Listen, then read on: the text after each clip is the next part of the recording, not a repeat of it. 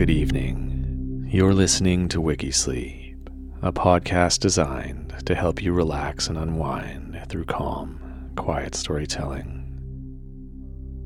I'm your host and founder of the podcast, Adrian Sala.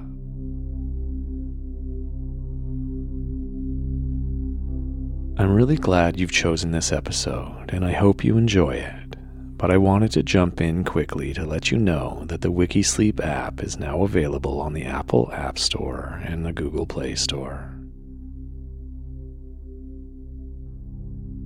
If you head to wikisleep.com, there are quick links to download it so you can access this episode in full, ad-free, as well as more content and features.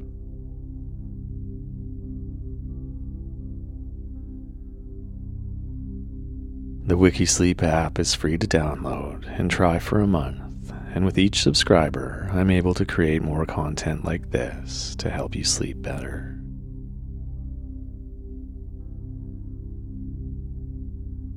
That's wikisleep.com.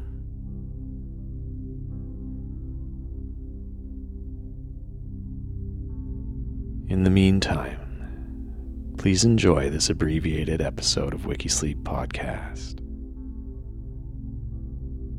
If you'd like to hear it in its entirety, I encourage you to get the app. Anyhow, please enjoy.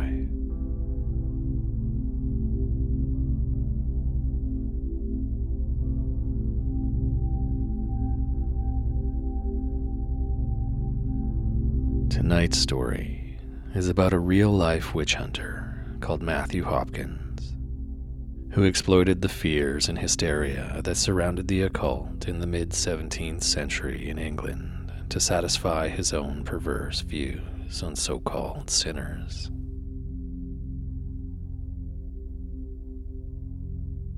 Hopkins and his associates were responsible for more people being hanged for witchcraft than had been in all the previous 100 years combined. So I think it goes without saying that there are some fairly brutal details in this story. If you'd rather avoid this kind of thing, I suggest popping on another less witchy episode, such as episode 118 about the amazing Betty White.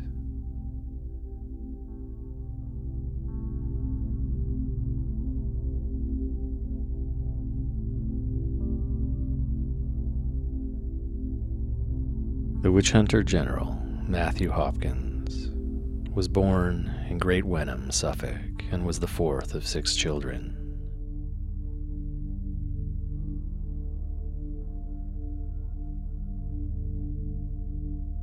His father, James Hopkins, was a Puritan clergyman and a vicar of St. John's of Great Wenham in Suffolk. The family at one point held title to lands and tenements in Framlingham at the castle.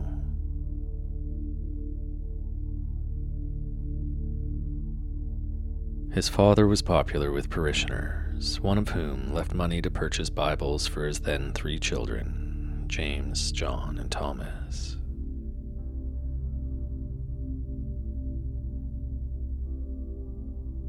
His brother John became minister of South Fambridge in 1645, but was removed from the post 1 year later for neglecting his work.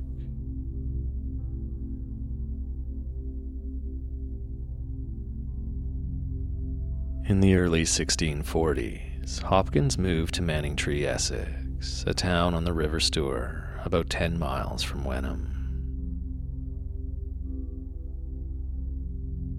According to tradition, he used a recently acquired inheritance of 100 marks to establish himself as a gentleman and to buy the Thorn Inn in Mistley.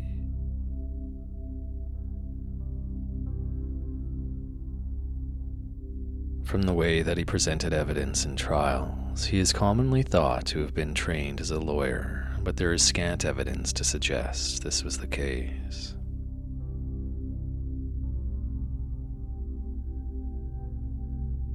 While witch trials had been a somewhat common occurrence over the previous 100 years, rules had been established to limit their frequency and the low requirement of evidence.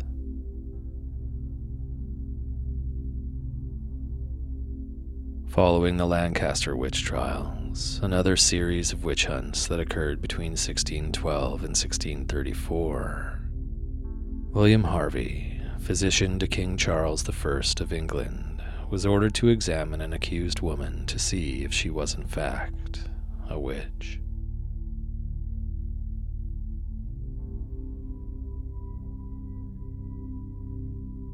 This set a precedent, and from then forward, there was a requirement to have material proof of being a witch for trial. But Hopkins and his partner in the hunts, John Stern, found a loophole.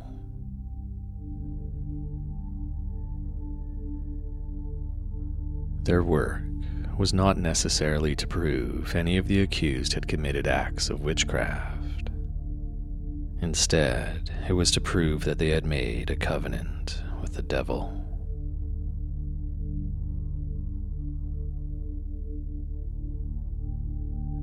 Prior to this point, any malicious acts on the part of witches were treated identically to those of other criminals, until it was seen that, according to the then current beliefs about the structure of witchcraft, they owed their powers to a deliberate act of their choosing.